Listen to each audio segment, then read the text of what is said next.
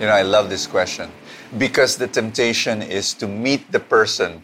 Your friend says, "I don't believe in God anymore. That's not true. Because of this and because of that." And usually the temptation is to meet that person in the intellect. Like, no, how can you say that there is no God? There's creation, and if there's creation, there should be creator, and so we go through the debate. And what the person is actually asking is, can anybody listen to me? Usually that person went through an emotional struggle.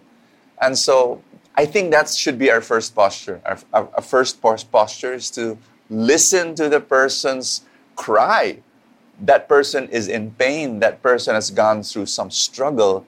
And when you're able to listen, then it's almost like diffusing the pressure. And to say, hey, it's okay that, you actually are questioning your faith. You're questioning God right now. Is there a God? That's fine, 3/4 of the Psalms are all about emotional pain. And, you go through there's one book in the Bible, it's called Lamentations. It's a person who's crying out, why, if there is a God, why are we going through this pain? And so it's, so that, I think the first posture is one of listening. The second posture is one of friendship. Your friendship does not disappear the moment the person doubts. You actually say, hey, I'll still be here. No matter what you say. You don't believe in God? I'll be here. I'll be your friend. When you do that, you're actually making that person realize that, wow, there is such a thing as love. There is such a thing as friendship. And maybe there is a God. There was this one story that I want to share.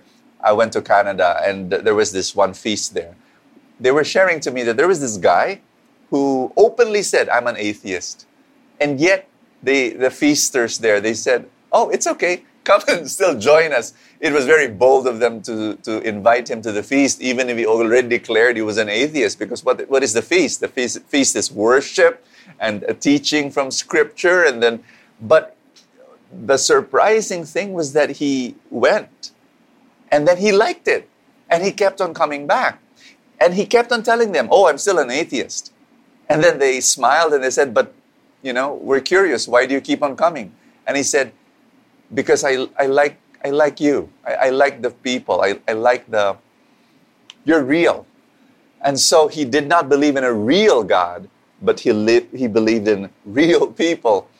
And it took a long while, but today he would say that he's now questioning his atheism. He's now questioning his doubts.